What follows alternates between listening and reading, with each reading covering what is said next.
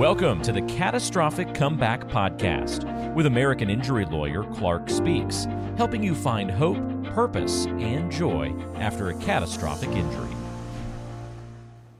Hi, welcome to Catastrophic Comeback. I'm very happy today to have my guest, CJ Peed, art therapist, to talk about art therapy and how it might apply after a catastrophic injury. Thank you for being here. I appreciate it. I'm so happy to be here. Thanks for having me. First, can you tell me a little bit about your background? Well, let's do this. Sure. Tell me, art therapy. What is that? How does it work? And how might it be applicable to someone who sustained a catastrophic injury? Well, art therapy is a technique or a way of expression that utilizes kind of psychological principles along with art materials, art processes, and art activities to help people with a variety of issues or challenges that they may have. So it's a different modality of expression instead of traditional talk, cognitive behavior therapy only. So for example, if somebody processes information or communicates information, generally they would talk about it, right? They might write about it, they might talk about it. Is that what you mean by traditional modalities? Sure. Mm-hmm. And it doesn't have to be just verbal expression. It gives another opportunity for people to figure out what they're feeling, what their thoughts are, and how to find coping mechanisms through the modality of art, basically. Okay, so let me ask you this. In terms of your background, do other people do this art therapy? Is this something that you developed? Can you tell me a little bit about I did not develop it. It has been around since the 1940s. There was a guy a British guy that coined it. There's a mother of, I guess it's called the mother of art therapy. Namberg is her last name, in the 1940s, which kind of defined art therapy for what it is today. And I went to school to get my master's degree in art therapy and counseling. So that's kind of my background with the art therapy part. And before that, I had a master's degree in art from Chapel Hill with a almost minor in psychology. And you had to have both of those components to get into the program. And becoming an art therapist, you get your master's degree, and it's like any other mental health professional where you undergo the same principles of psychotherapy and can diagnose clients. And it's just you have that art component as another resource as well.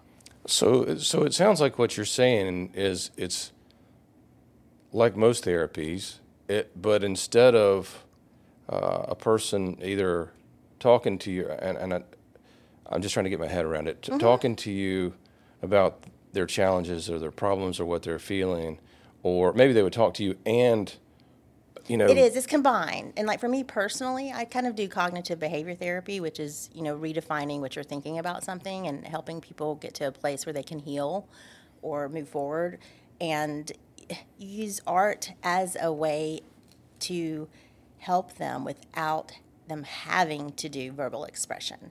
And when you use art, it can be any kind of material. It could be the process of art that helps. It could be the final product that helps. Sometimes it's just a technique that has nothing to do with any sort of like finished product. It can be different for whoever. I think one thing to bring up that's really important, one of the most asked questions that I get about it is, do you have to be creative? Do you have to have any artistic ability? Absolutely not. You can have never drawn or used any art materials in your entire life, and it can still be beneficial for you. Well, so I remember I remember Mike Ashcraft at Port City Community Church.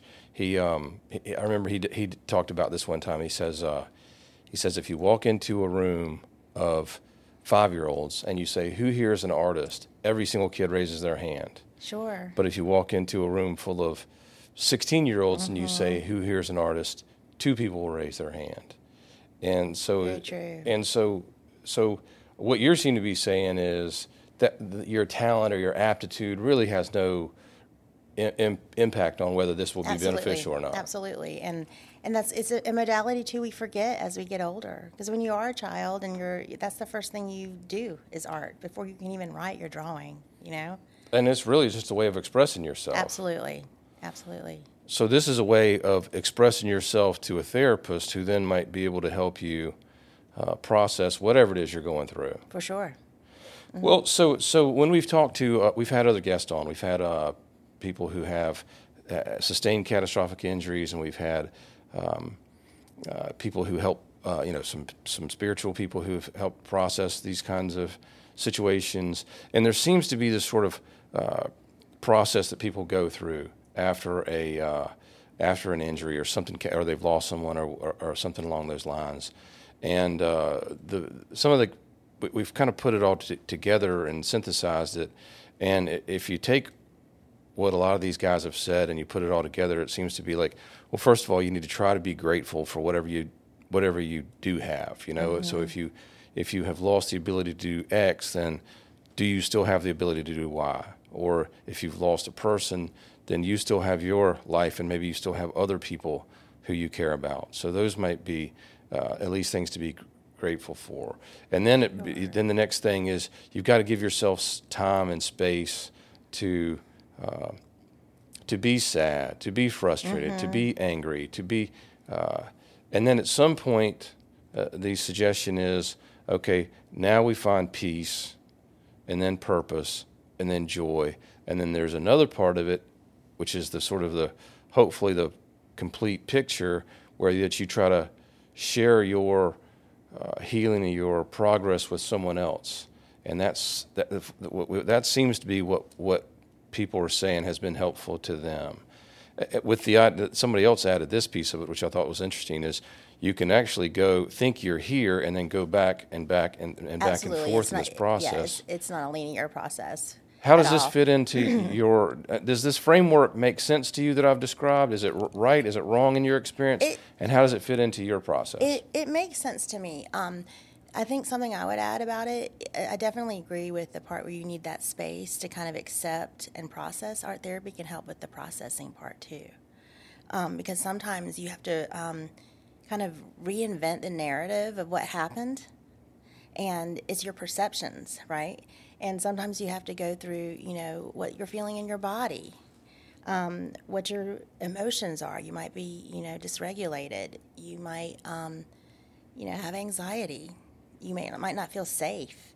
And art therapy is a place where you can kind of work through some of those things as well, even before you get to the part where you're ready to heal, and even going through the process to have a space to do those things is part of your healing process. Reinvent the narrative. Does that make sense? Yeah, but what do you mean reinvent the narrative? Well, when we go through as humans, right, when we go through something that's traumatic, we have a narrative of what happened, and it's our perception, right? There could be two people going through the same exact thing and have different perceptions and outcomes and how it affected them. And so not just the basic facts, like in other words, there was a thing I fell and that had this injury and this treatment. But what you're talking about is something different from that. What like why? Is that what it is? Why this happened to me? It could be why this happened to me. It could be I'm now scared to go out of my house. It could be 1,000, numerous things. I can't even possibly think about all of them. But it helps reframe it to going back to what you said, to being grateful and to a positive and mindful space, to where you can kind of process and handle it and hopefully move on and be your best self. So let me ask you, so when it comes to art therapy, when I think of art therapy, I'm thinking about, okay, well, we're going to meet, I'm going to have a table, I'm going to have some colored pens or some paints or whatever, or maybe an easel, and then I'm going to paint. But is there more to it than that, or is that how it works? Yeah, there's definitely more to it. There's a whole framework called the ETC, Expressive Therapies Continuum, that kind of helps art therapists decide on what kind of project, or we call it art intervention. It's basically art activity, what materials to use, even like the size and type of paper every single thing is a choice by the art therapist, because there's certain art materials that are containing and helpful if someone's really emotional. There's also art materials that say someone's having a difficult time expressing themselves and they're keeping in emotions they might need to release, that would help with that. And an art therapist just takes that person and also maybe into account something that they're comfortable with, some art materials they're comfortable with, and then come up with something that would be helpful for them. So a lot of times we're dealing with and working with and talking to people who have, as a result of one of these catastrophic accidents or injuries, may have permanent physical limitations. They can't do some of the things that they used to do, mobility or whatever. Is there space for them in this process? Absolutely, because that's a huge loss, and you have to process that loss and figure out, how is my new normal going to be? What's it going to look like? How can I be in this space? And there needs to be a mourning process with that too, as well as, like you said, focusing on what you do have. And again, art therapy can help with those coping mechanisms too. Sometimes the art processing is a coping mechanism. Sometimes you realize as you've done an art activity that you have insight within yourself. And that's kind of the hope as a therapist, working with a client, that they get something out of it. I mean, and there's therapeutic goals that you establish as well. But is it fair to, as I can imagine, I remember growing up, and I remember as a kid being art was my favorite subject in school, right? And so, which I think is interesting because I think a lot of people would be surprised by that and maybe even look down on that. But I think that's a mistake, because I think that it's the creative expression it can manifest itself in 1,000 different ways as you get older. Right, and it comes natural. Again, it's one of the first things we do in an educational setting. We do art. And a lot of people do have fond memories of creating art in elementary school, preschool. Sometimes it's the first thing they remember about school. Well, I remember doing that kind of stuff with my mom as a kid, even before I got to school, and being oh, this is fun, and this is, and it's your first I remember there's a song that says, ever since I could talk, I was ordered to listen. You know that Cat Stevens song?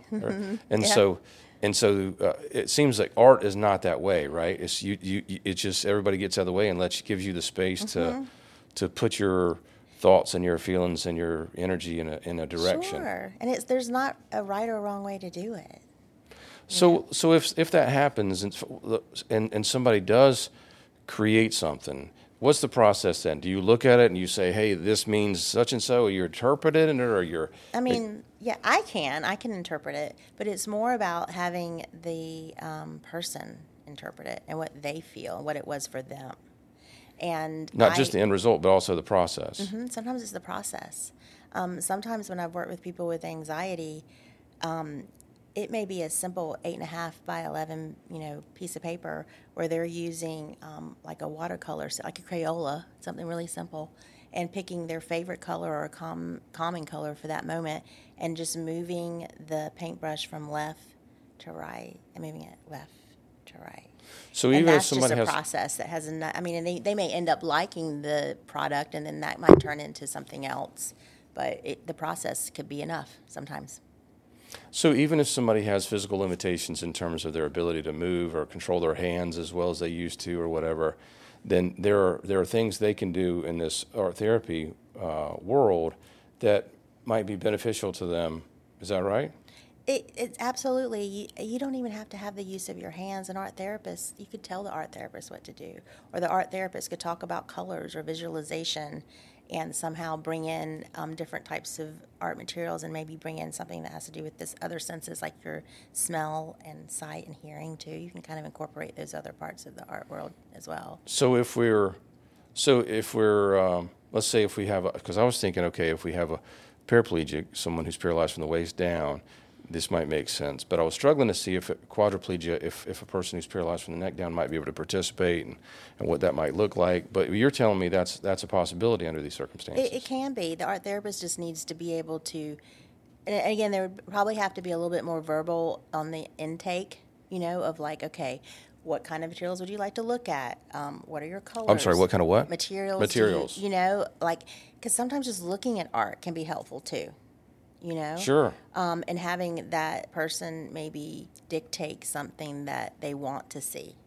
And you help facilitate that too, because, we have the art background as well if we need to use it. And so then, I guess through that process of thinking about those things, talking about those things, describing those things, so what is the benefit? Is it okay? Let's get our minds off of all this stuff and let's think about something more creative. Is it sometimes a diagnosis? Is it all the above? What is it? It can be all of the above. It really just is individualized to the person. And also, I just thought of another idea too that you can use with a paraplegic would be like to help them create a collage, and looking through magazines and other materials to create something that way too. Tell me more about what you're thinking as far as that goes, like a collage. Yeah, well, you can look through things and pick out things that are meaningful to you. It could be something that's inspirational. It could be colors. It could be shapes. It could be favorite animals. It could be, some kind of symbol that, speaks to your spirituality, your life, your family. It could be anything, really. Could it be something negative? And, sometimes you hear about people taking something negative and they'll have some kind of, I keep coming back to sports analogies, but I remember, was it the 97 Bulls? This wasn't a negative thing, but or maybe the 98 Bulls, after they finished with their second championship run, I think everybody brought something in that was related to that season, and maybe they talked about it and then they burned it. The idea being not necessarily that it was that wasn't a negative thing, but it was like to celebrate it and move on. But the whole point of it was a way for them to process something and move on to a different phase of life. A cathartic kind of moment. Yeah, yeah. And that can happen too. It can be something that's harder emotions, kind of negative that you might think, or the person might think that would be negative. The end of a relationship or correct. Something like and that. You just process and work through that too. And sometimes the artwork can be a release of that, to where you can, okay, this is a collage about this terrible thing that happened to me. These are the feelings I have. This is what I associate with it. Now I've made it. Now it's done, and off I go. Move on. Sometimes that can happen. And I guess now you can kind of have the best of both worlds, because you could actually, take a photograph of it with a phone and then have it for future reference, but still have whatever you get from, saying goodbye to whatever those feelings or those thoughts or whatever. Thank you for joining us, and we'll see you next time.